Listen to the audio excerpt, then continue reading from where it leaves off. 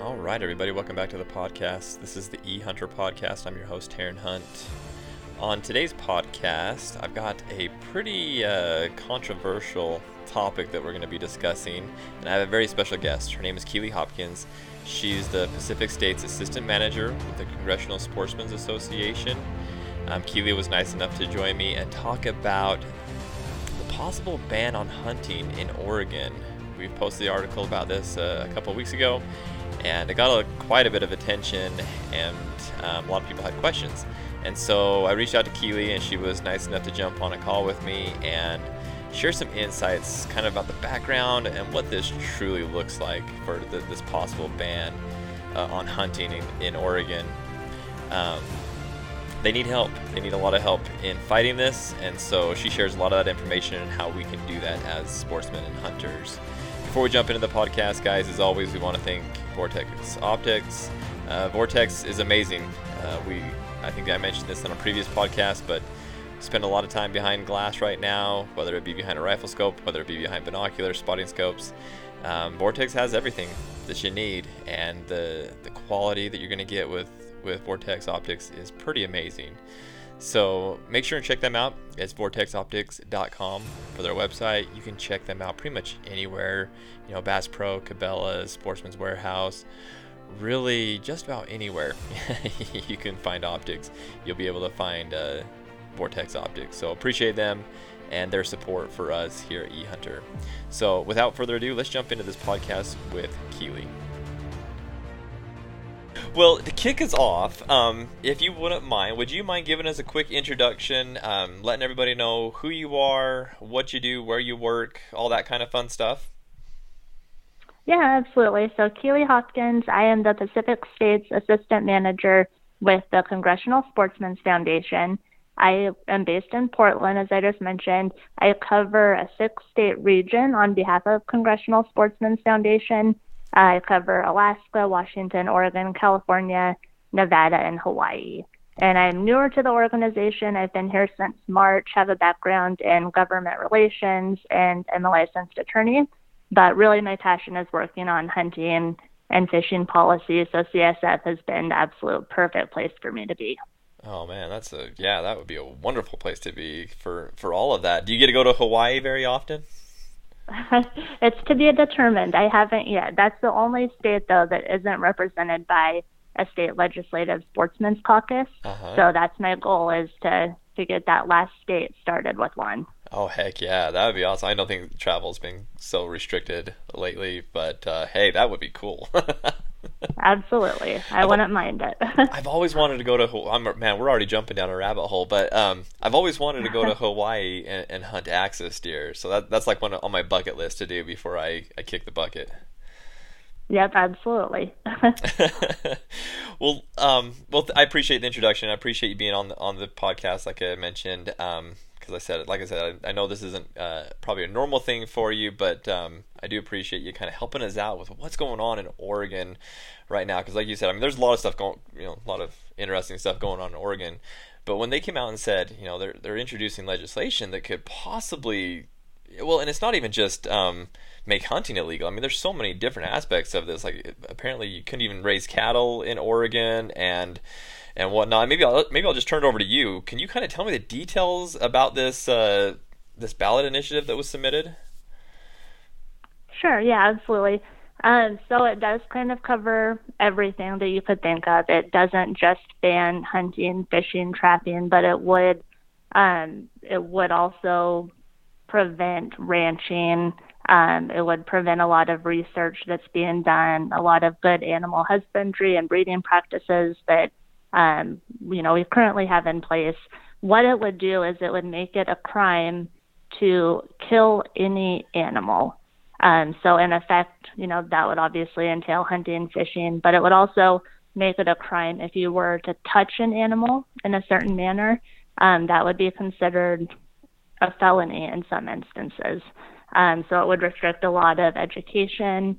It's very far-reaching, so it's hard to even go into what all it would cover.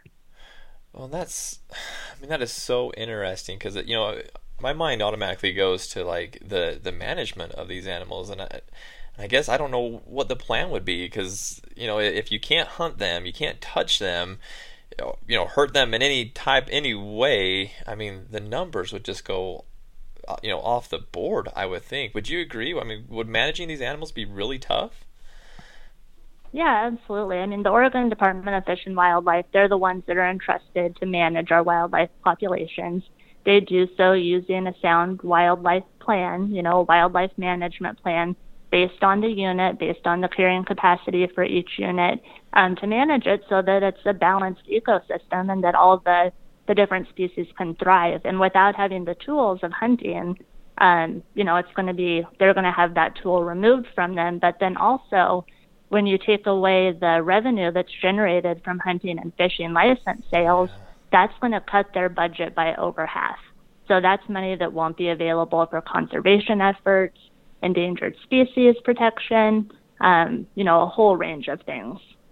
I'll bet that's something that not a lot of people think of when they introduce legislation or ballot initiatives, I guess is what this was called, is the financial piece of it. Because, I've done podcasts, so many podcasts with wildlife biologists, and, we talk about this. We talk about, they manage the numbers, because if you let the numbers increase or if you just make them unmanageable, then you see a population of one thing grow and a population of another kind of go away. And like you said,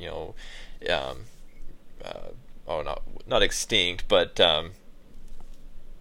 animals that are kind of on that list that are, that endangered or threatened. Yeah, that is the word, endangered. For those kind of animals, you could see them just completely disappear. And then on the other side of that, like you mentioned, is a lot of the wildlife biologists talk about, well, hunting is what really brings in the money to do all this conservation, and if you don't have those funds, then there's a lot of this conservation that can't happen, and then the end result actually is the animals actually get hurt even worse. They start dying of different diseases and malnutrition and things like that. So, boy. Right, absolutely. So if you do care about animals, then you need to, support the management of them and the conservation efforts.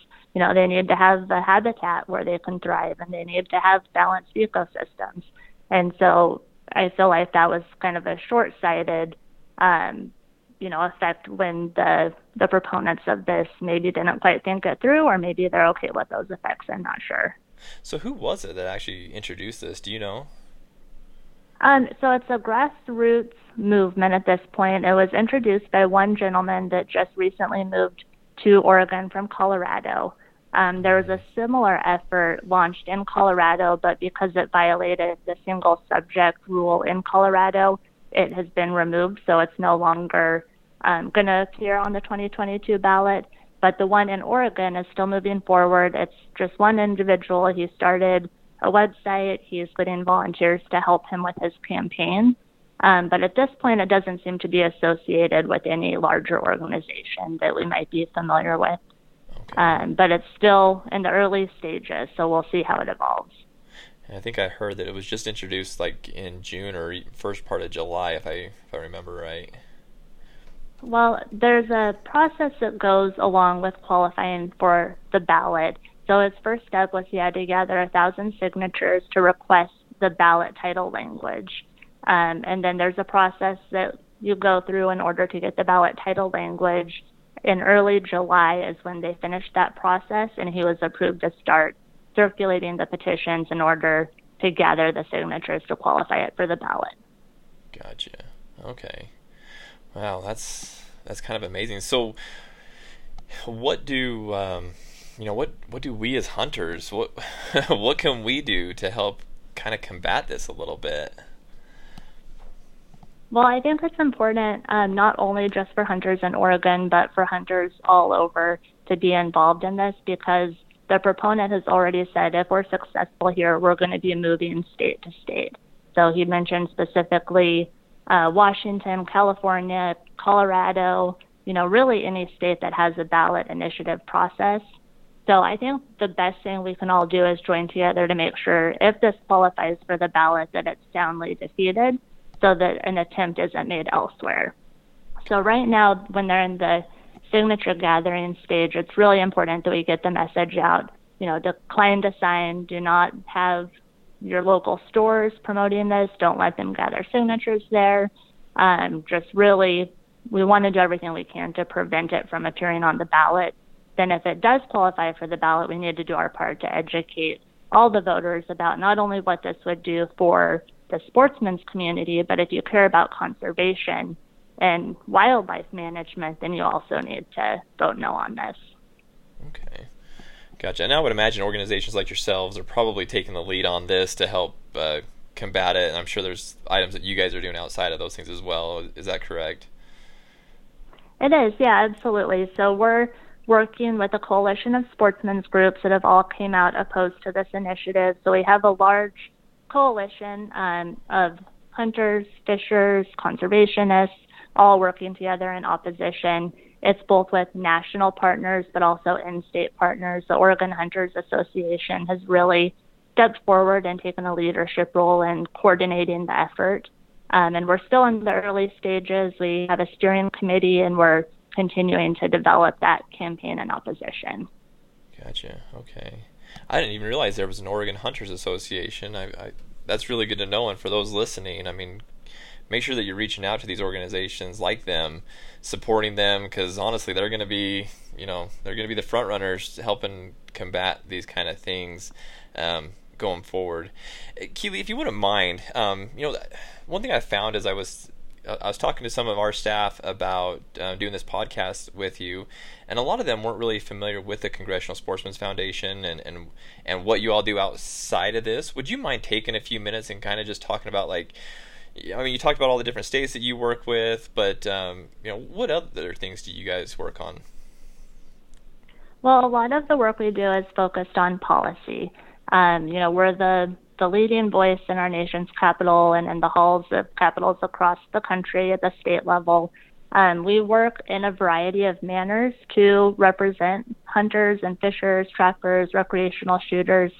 We have several different caucuses that we work with and help support. So we have the Congressional Sportsmen's Caucus, which is comprised of over 250 members of Congress that we work with kind of in unity to support conservation and wildlife management efforts at the federal level. And then, as I mentioned earlier, we have a state caucus in every single state that's made up of legislators from both sides of the aisle that we work with to enact policy at the state level in order to protect and advance hunting and fishing with states.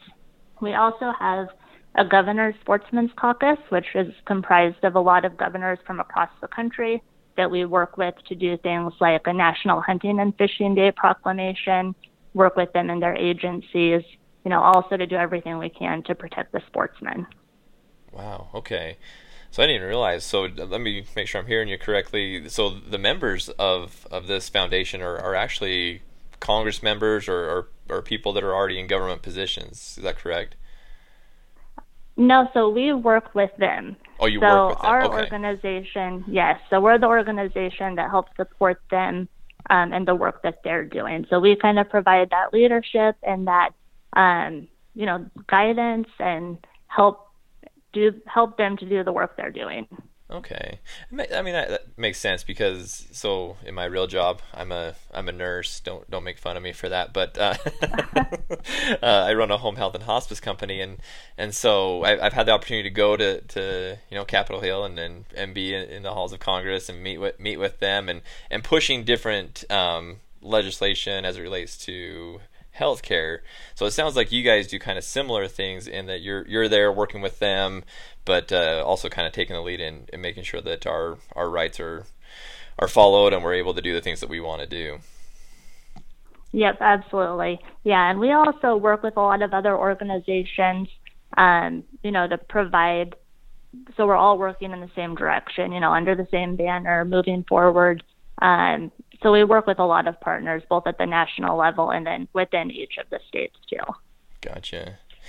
How do people support you? Do you guys do like donations, funding type of a thing? Do you guys have different events? How do people help support your guys' foundation, the Congressional Sportsmen's Foundation? We do, yeah. There's a lot of ways. So we're a 501c3, so donations to us are typically tax exempt. We do a variety of fundraising efforts. I believe you can donate on our website at congressionalsportsmans.org. But we also do banquets. A lot of the states we're in will work with the state legislative caucuses to host events. Like in California, we're doing a trap shoot. All of the fundraising and sponsorship that we generate from that will go to support the California Sportsmen's Caucus. In Washington, we're hosting a fishing trip up there this weekend to go out salmon fishing. So organizations and individuals that want to support the work of the Washington State Sportsmen's Caucus can become a sponsor of that. But then also just supporting Congressional Sportsmen's Foundation in general helps support the staff to be out there in the field working with all of the caucuses. Yeah, definitely. Very cool. And I strongly encourage everybody that's listening, make sure and support foundations like the Congressional Sportsmen's Foundation. I mean, I've said this already a couple times on this podcast, but they're the ones that are out there doing the work for us.